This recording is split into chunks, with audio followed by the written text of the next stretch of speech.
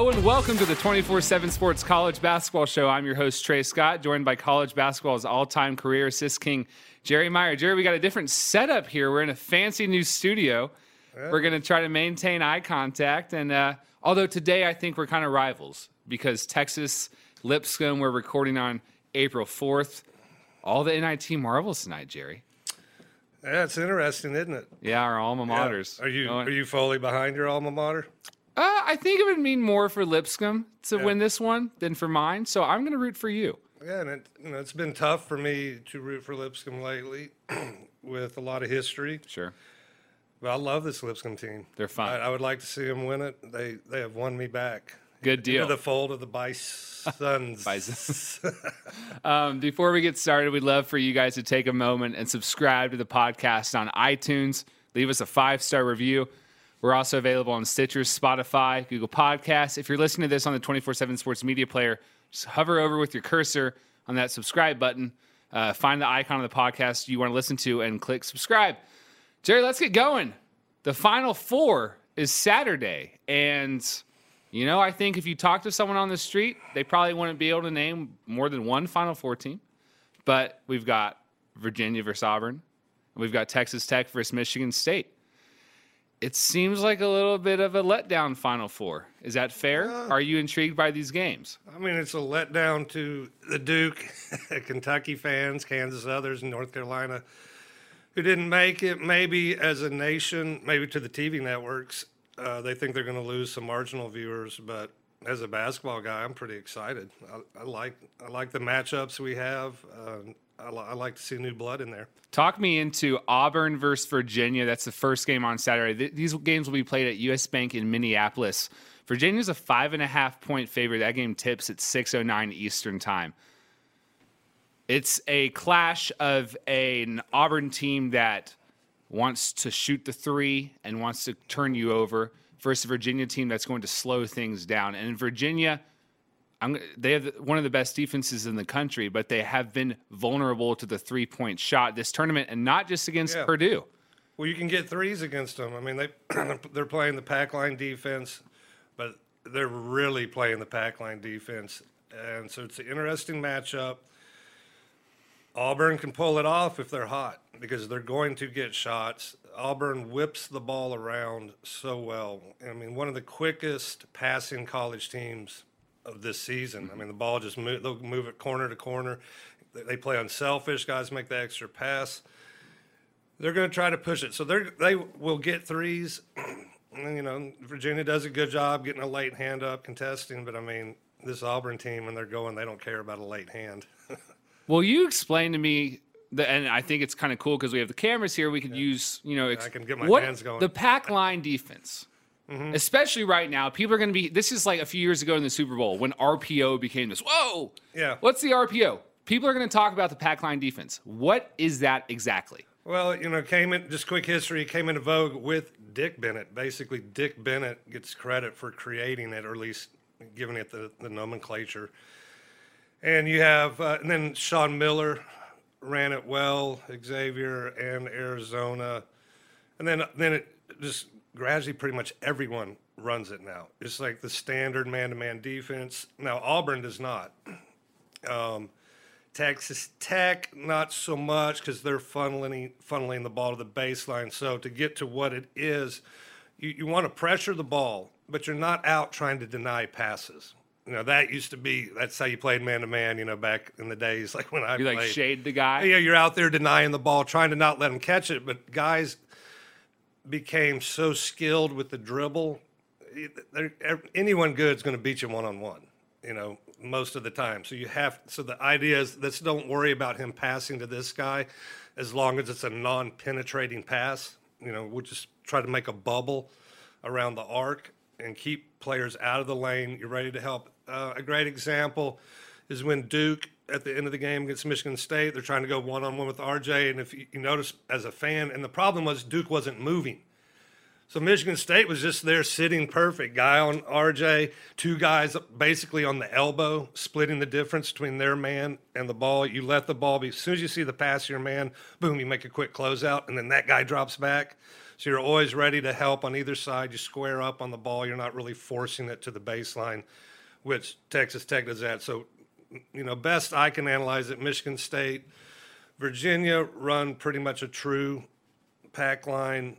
Auburn, no, they're more pressure, chaos, out there denying, doing it a little differently. And then Texas Tech, similar principles, and they're more willing to switch. And you can always switch out of any defense, and forcing it more to the baseline, sort of old school. Keep it on one side, force it to the baseline type defense. So Virginia's slow pace of play comes in on the offensive end. If you're coaching, let's say you're a coach for Auburn, how are you attacking this team, Jerry? Are you trying to get out and run? Are you trying to slow it down? You're trying to make it as fast as you can make it. We talked about Auburn versus North Carolina, and North Carolina, of course, wants to play fast, and Bruce and me were on the same page. Bruce was like, well, we're going to play faster. That's what we do. We're going to play faster. Auburn has no choice against Virginia. They need to try to get after them, really pressure their guards, try to make them feel like they have to dribble, make plays. I thought that was a key in the Auburn-North Carolina game. Going into it, I said Auburn needs to make North Carolina dribble as much as possible. They're a great team passing, or great passing as a team, but not really a dribble create, as a team. Same with Virginia. Get them dribbling the ball, pressure, get all up in their face, make it chaotic, and then when you get it, run. You're looking for transition threes. You don't really want – you wanted a full-court game. So right. I think it's a pretty easy breakdown. Yeah. Let's see who does it better. I think it's a fun contrast of styles, and Auburn has been a great transition three team, especially Bryce Brown. That's what it's going to come down to. If Auburn can create a little chaos on the defensive end and then push it, and then, I hate to say it, but make shots. It's pretty important. Yeah. And in this game, I think it's one of those. Yes, if Auburn is dialed in from three, look out, they can pull it off. If they can't disrupt Virginia, and if Virginia stays comfortable, because, obviously if Virginia's scoring, then it's tougher for Auburn to run on them. It's that type of game. Then Auburn gets set on D, and if it becomes a half-court game, Virginia gets set on D, and if it becomes a half-court game, huge advantage Virginia. I think anyone who's watched any ball at all can see a lot of this. As we look at top players on the court, Virginia's got DeAndre Hunter. Looks like a lottery pick, obviously. Top 10. What do you like about his game? Versatility. Versatility. He's got the size, athleticism to do multiple things, and he has a skill set. So, he can give you versatility on defense, gives you versatility on offense. He'll snag rebounds. It's not always easy, but he's sort of that athletic punch in a very deliberate style of play, and I think he handles that very well, where a lot of players wouldn't be able to. They'd be like, I got to get out of here and transfer. He does a great job for Virginia in that regard. He is shooting 50% from the field, 43% from three-point range in his last 14 games. He wasn't very good against Purdue, though, so we'll see if he catches fire. Yeah, he's kind of key because he will come and go sometimes. Yeah. I think he had a poor game in the ACC tournament. I can't pinpoint it. There's some games he kind of disappears, and obviously they don't need that in the Final Four. Does Auburn have is a team? It's a team without a first-round pick, probably. Oh, I would think. Well, yeah, unless Kiki, but I think he's a possibility. Don't really, and that makes you wonder because usually those teams don't win at all. Yeah, but I do like the uniqueness of Auburn. I think that gives them an advantage. I love their toughness. I think they're very mentally tough. They play hard, they play smart, and they play together, most of the time. And those are three, your three base critical elements to playing winning basketball. So it's going to be very, very interesting to watch. Bryce Brown, the transition three, he loves it. Talk to me a little bit about that. And they're going to have to get that up and running. They're going to have to get out and run against Virginia. Yeah. Why is the transition three? You kind of hear about it. It's like this, what is it, a beautiful shot to step into? Why is that? Yeah, your momentum's moving towards the goal. I mean, we start there. You're usually more open. You feel rhythm. And I know all these old school color analysts don't like it. Oh, it's a quick shot. Dude, get with the times, man. It's all teams, even teams that don't play that fast, they're probing, looking for that easy rhythm, open three in transition where you have weight going forward. There's a certain freeness in the half court. Sometimes, like if you're shooting a spot up three and you got to wait, you kind of get stiff, if that rhythm isn't right. That's why I love how Auburn just whips the ball around, sort of a la Golden State Warriors. And then a lot of times in the half court, you're going to be moving away from the goal or on the parallel to the goal, and that makes the shot tougher. You're not just coming in towards your target, and you're generally more guarded. Yeah, I feel like if Auburn hits threes, we've got a really good game on our hands. If they don't, we'll see. Do you agree with that? I mean, that's pretty basic X factor. I think Auburn's 3-point shooting is going to be huge. And then turnover to assist with both teams. I mean, that's a critical stat to me in analyzing any team. But if they can create a little havoc for Virginia on their offensive end, if they can make threes, that's the formula for Auburn. I feel like the pressure might be on Kyle Guy a little bit. He had a really good second half against Purdue, but he had been slumping a bit. And, Well, I think it's always kind of on him. He's their big shot maker. He's that guy that needs to make them in the second half. They've counted on him to make them. He has to take some tough ones. So I don't. I think it's the typical pressure he feels every game. You going with Vegas on this one? You got Virginia? I guess this spread. I thought 5, so 5.5, right there. So that means I don't know. I don't know. I really don't want to answer this question because I don't know. Maybe a little bit leans Auburn because of the points, and I think Auburn has a real viable chance to win it. But then I could also, the other narrative of Virginia just controlling the game and being too big and not getting rattled, that's very possible as well. We're going to talk about it in a little bit. I'm going with Virginia. I think Auburn. I think the shooting in the dome is a factor. We'll talk about that. Yeah. I want to talk about that. We'll get into that in a little bit. We need to get to that. So I don't know if Auburn's going to come out as hot. And also, I just don't think they're going to have the opportunities to run and get those transition threes that they love and really get cooking. Yeah. Next game, Michigan State, the 2 seed, having just toppled America's sweetheart, the Duke Blue Devils, 2.5-point favorite over 3 seed Texas Tech, which I think Texas Tech is actually, of all the Final Four teams, sort of the real, America's. I feel like if you don't have a dog in the fight, I've seen a lot of people say I'm rooting for Texas Tech. And maybe that's just because my Twitter timeline might be a little bit more influenced by Big 12 country. But of all possibly. I'm not sure which is more improbable, that Texas Tech or Auburn's in the Final Four. And I think if you had told either fan 5 years ago, they would, football? Cool. Yeah. Yeah. I'm glad there's a playoff now. That would be a crazy final if those two were Oh, my gosh. Who would ever imagine that? Jerry. Yeah. Jarrett Culver. First player. He is having an impact on both ends of the floor. He's Texas Tech's leading scorer. He's also the first player, get this, since Dwayne Wade in 2003 to have 85-plus points, 15-plus assists, 5-plus blocks in a 4-game tourney run. So that kind of puts in context how special he has been on both ends of the floor. You love him as a lottery pick, as a top 10 pick as well. Yeah, I think he's a great talent. To me, definitely top 10. I think you can make arguments top 5. So do love his game, and he's just one piece. Their guards are playing well. Mooney Moretti are playing very well. Tariq Owens showing some defensive spark for them. They have some depth. And the we both really like this team.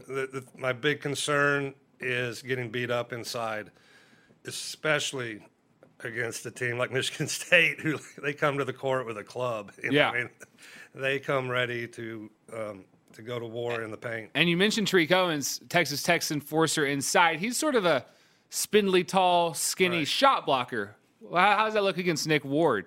You make a good. They're going to have tough time defending them in the post. I think the game plan, if you're Michigan State, is to pound it inside, try to get foul trouble, and just you're bigger and probably have an advantage down there to score. It's not just about foul trouble, and that's what Michigan State pretty much does anyway. They have a very balanced attack. They're not just going out there firing up threes.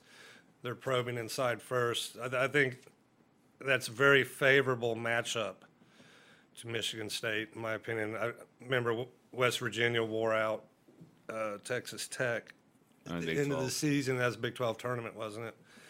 Like 13 rebound advantage on them. So that would be my concern if I am Texas Tech, holding down the defensive boards, because Texas Tech, we saw against Michigan, so difficult to score on. Oh yeah, I mean, they kind of ruined that game, both teams. We never really recapped that. I was so excited about that game. That was your game. I was cussing it out after like 5 minutes. I was like, this is horrible, man. No one can score. No one can get a shot. If you just wanted to see, I thought there would be better offense, but it really showed me how good a defensive teams those two teams are. But Texas Tech and then Michigan State, it could be the same type deal. Well, I mean, Gonzaga. It may not be the prettiest game. Gonzaga had the number one offense in the country. And Texas Tech turned that into literally the entire game was a one-possession game. Like, Gonzaga's used to, Right, couldn't make the runs. Yeah, they couldn't make their runs. Texas Tech, Virginia does get all the acclaim nationally for great defensive team. Texas Tech has, according to Kid Palm, they're number one. Number one defense. Now, offensively, they're not as good. Michigan State, I think that's probably why they're favored. They are more balanced. Yeah, they have that inside advantage. Well, offensively, more balanced. Balanced on both ends and interior defense, perimeter defense. As much as I like Texas Tech, and going into the tournament, I was not sold on Michigan State. Boy, was I wrong. Have I learned a lot? And wow, can Izzo coach? I mean, two great coaches here, Chris Beard and Izzo. I mean, Final Four in general.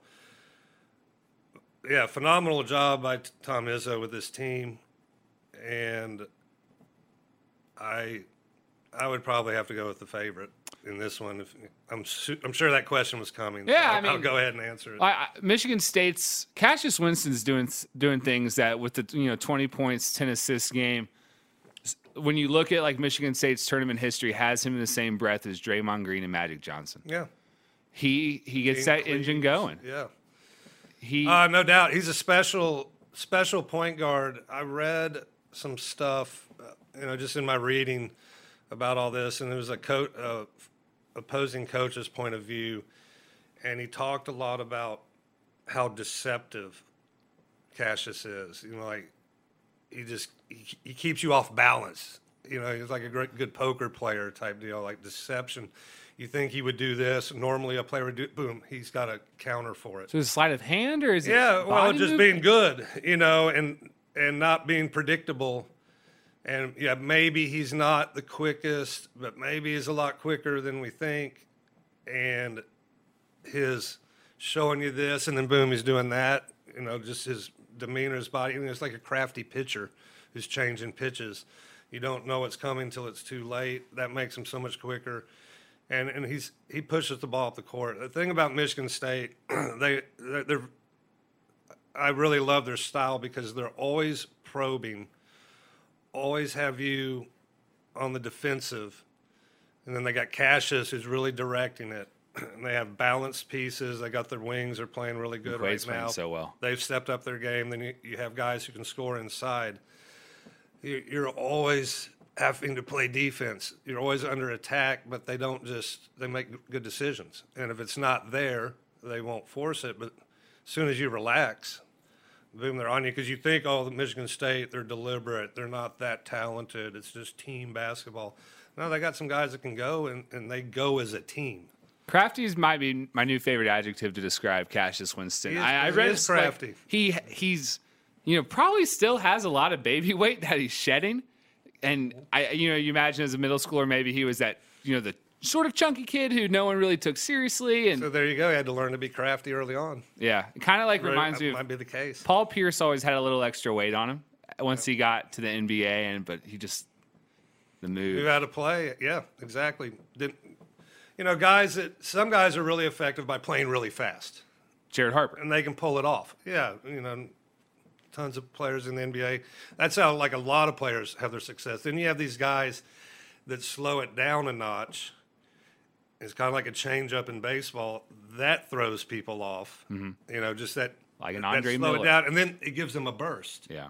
And then they can surprise you with that, lull you to sleep, and then they rely on their moves, their deception, their fakes, their moves.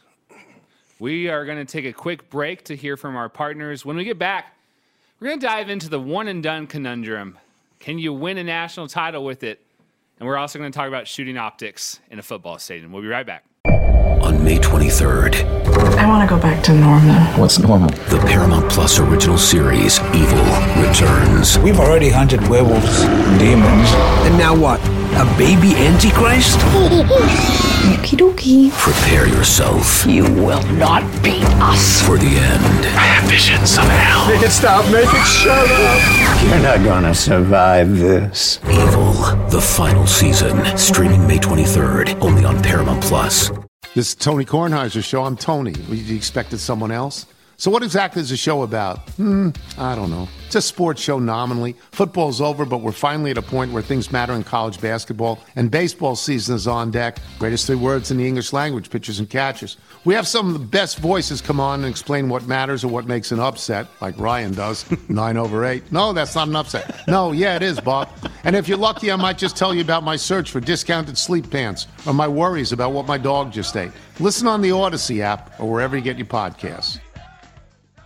Welcome back to the 24/7 Sports College Basketball Show. This is Trey Scott, joined by Jerry Meyer. Jerry, since the inception of the one-and-done era in 2004, and the period was probably coming to an end soon, we think there have been 2 true one-and-done teams to win the national title. Kentucky with Anthony Davis, Michael Kidd-Gilchrist, and then Duke with Ja Okafor, Justice Winslow, Tyus Jones. Mm-hmm. There are a lot of good one-and-done teams this year, especially Duke. 3 of the top recruits in the country. None of them are in the Final Four. There's not one-and-done player on any of the Final Four teams. Can you still win a national championship with a one-and-done team? Yeah, I mean, sure, I think you can. I think the odds are with it not happening because how many teams have one-and-done players? So your pool's very small compared to the field out there who does not. But in recent times, it seems like the best success, like last 3 years, right? Villanova, North Carolina.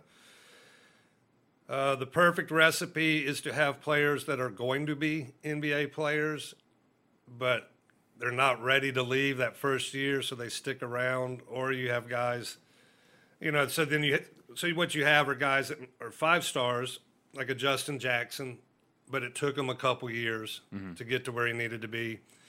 And then to have guys like a Joel Berry who are right outside that cusp, like a Cassius Winston. He was like high 4-star. It seems like a lot of these teams, these last 3 years, the championship team has had guys that are like in that top 50, top 75, and then by the 3 years later, man, they're playing like 5 stars. I guess though that you accidentally fall into that. Yes, right. A lot of people are like, oh, it's the wrong strategy. No, don't recruit Zion. You're gonna recruit the best players, right? Roy Williams, when he recruited Justin Jackson, he didn't know it'd work out that way. He didn't know that, Joel Berry would get that good, but yet still stay, and it was just perfect because the scouts had questions about him because of his height and all that. The guard Page, Marcus Page, I believe, who played for North Carolina, a similar thing. You get what you can get, and then it just kind of worked out for those teams, in my opinion. I don't think they had a blueprint plan. No, I can't. They have certain type of players they want, and the higher ranked they are, the better.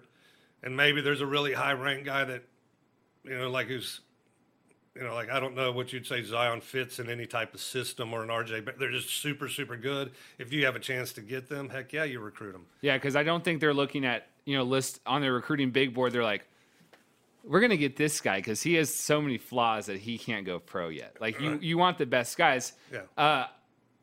It's funny. Michigan State makes the Final Four now. Last year, they didn't make the Final Four. They had one one-and-done player in Jaren Jackson, and another, Miles Bridges, actually stayed a second year. He was considered a one-and-done talent as well. So I think, that's just kind of it points to how fickle this whole thing is and how absurd it is to say, don't recruit one-and-done players, because the coach who's in the Final Four literally did that last year. Yeah, I don't know if people appreciate how hard and difficult it is to win a national championship. I mean, you have to get lucky. Things have to go right. I mean, I'm sure we could look back at all the teams that have won national championships and we could find, man, if this play had gone a different way. Auburn's a great example right now. I know, they've just reached the Final Four, but they could easily have been beat that first game. So luck is involved. You're playing against a lot of other very good teams. They don't just, you just don't pick them off a tree, national championships. I think, like, the fans of the Blue Bloods are a little overly critical, have a little bit of a delusion of, we should win a national championship every other year. I mean, it's very, very difficult. Outside of the pool of teams with a truly stocked roster of one-and-done talent being small, Jerry, why might it be hard for a team with freshmen to win the national title? Are the coaches making sacrifices in what they're installing because of how young, or like Duke? Well, you have to keep it more simple. Sure. I mean, they're freshmen. They don't have the experience in general. In life. Just the maturity to handle pressure. Again, we're doing in general. There are some freshmen that are ready for it and some upperclassmen who wilt. But it's nice to have a little more continuity. Guys that have played together, been in the trenches together, have had, experiences of pressure, being successful, being unsuccessful. They've just played together. We don't think we need to overthink it. Yeah. It's great to have talent. The other thing is, like, when you talk about one-and-done players, we see it all the time. Players enter the draft after 1 year, and we wouldn't necessarily say they're ready. Like, look at Nazir Little. North Carolina at the end of the season just started to get something out of him. He stays another year, think about how much North Carolina would get out of him. So that's where it's kind of tough. So, yeah, the guy who's not good enough to go into the lottery or first round and doesn't enter the draft, but he's a really, really good player, say a top 50 guy, he stays another year.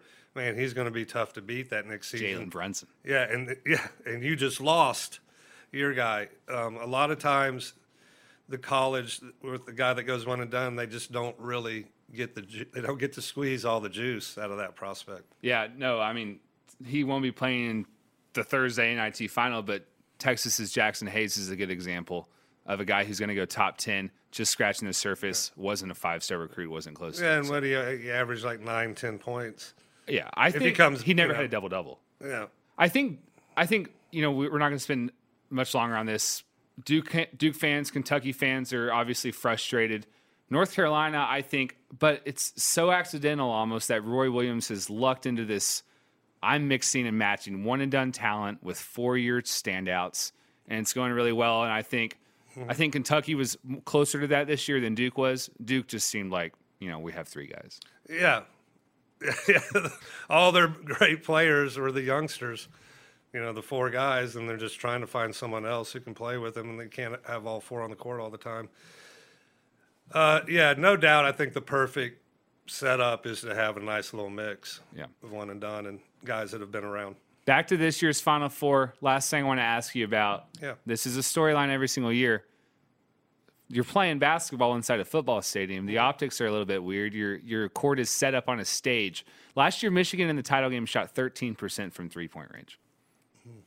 So, if you're looking at Auburn, you're a little bit concerned. Jerry, we've talked about this in a few podcasts ago.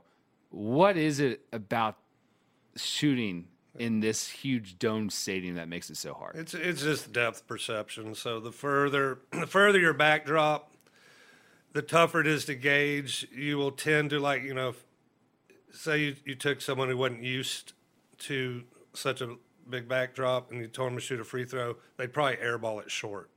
Because it makes the goal look closer to you because it's relativity, because there's so much distance behind the goal. Mm-hmm. And I haven't seen the layout in Minneapolis, so I don't know exactly. But that's the basic deal. You know, if you haven't ever had the experience of shooting in a big dome. I feel like it's scary. I mean, and for me, it was like Kansas City, the old Kemper Arena. That was my experience as a small college player coming from more confined type gyms. They're basically like big high school gyms. And then we would go to Kemper, and it's like, whoa, man, you know, like it really messes with what you're used to. That's where you got to go with your feel and not make it such an eye shot. You know, there's a new theory now in shooting called loose vision. And, you know, like I can't stand a guy who's shooting free throws and is just like staring at the rim the whole time. I thought the New Mexico State guy did that when he only made 1 out of 3. He was just like, I mean, I thought his eyes were going to bug out. Man, I don't like that. Loose vision, you know, trust your feel. Your body knows where the goal is. It's 10, you know, it's like the Hoosiers. It's 10 feet. It's 15, you know, back to the free throw line. Trust your body. Don't try to eyeball, because that, when you do that also, it stiffens you up. Your vision stiffens, your body stiffens. I digress here. No. But I think the tie-in, dealing with the backdrop, you have to trust your body. Trust your feel, and then also get up as many shots on that court as you can. I was going to ask. Oh, like if I'm here's what I think the smart teams do, because they'll have like the practice for the public at the Final Four. Have a little fun, and then shoot a million shots, you know, and do some fast break stuff, because another thing with the depth perception is passing. I don't know if I know in some interviews I've talked about, I used to play pickup ball all the time at Vanderbilt in their gym, and played my state tournament there in high school. And I remember, more importantly, the state tournament, first time I really played on that court, there's so much room on the sideline that it threw off my passing on my long passes, getting the gauge. Are you overdoing it or under? Or just off? You know, let me think. You know, to be consistent, I would need to say I don't get it far enough because of the shooting. I just remember one pass I threw, and man, I know I misjudged it. I don't know. Yeah. Maybe it worked out, but it scared the heck out of me. And I was like, oh, I got to adjust here. So back to the point, do some fast break stuff and move up and down the court, and so you're getting the feel for the passing, but then just get as many shots up as possible. Don't make it tricky. Just get your main player shooting and your scrubs rebounding, and just get shot, and try to in tune your vision with the way your body feels. Then go to some high school gym and have a real practice. Okay. You don't want to show the fans anything anyway. No. But sometimes I've watched Final Four practices for the public, and I'm like, yeah, the fast break drill's cool, and you're dunking, and the crowd's oohing and awing, and the guys are having fun. You're keeping it loose. Dude, shoot. Shoot. These guys need to shoot. They need to shoot. Yeah. Then, you know, then you do your real practice and your preparation somewhere else. Good stuff, Jerry. I appreciate you getting the shots in. Shooters need shots. All right, guys, that's going to wrap up the Final Four preview here on the 24/7 Sports College Basketball Show. For Jerry Meyer, I'm Trey Scott. We'll talk to y'all soon. Enjoy a great weekend of basketball.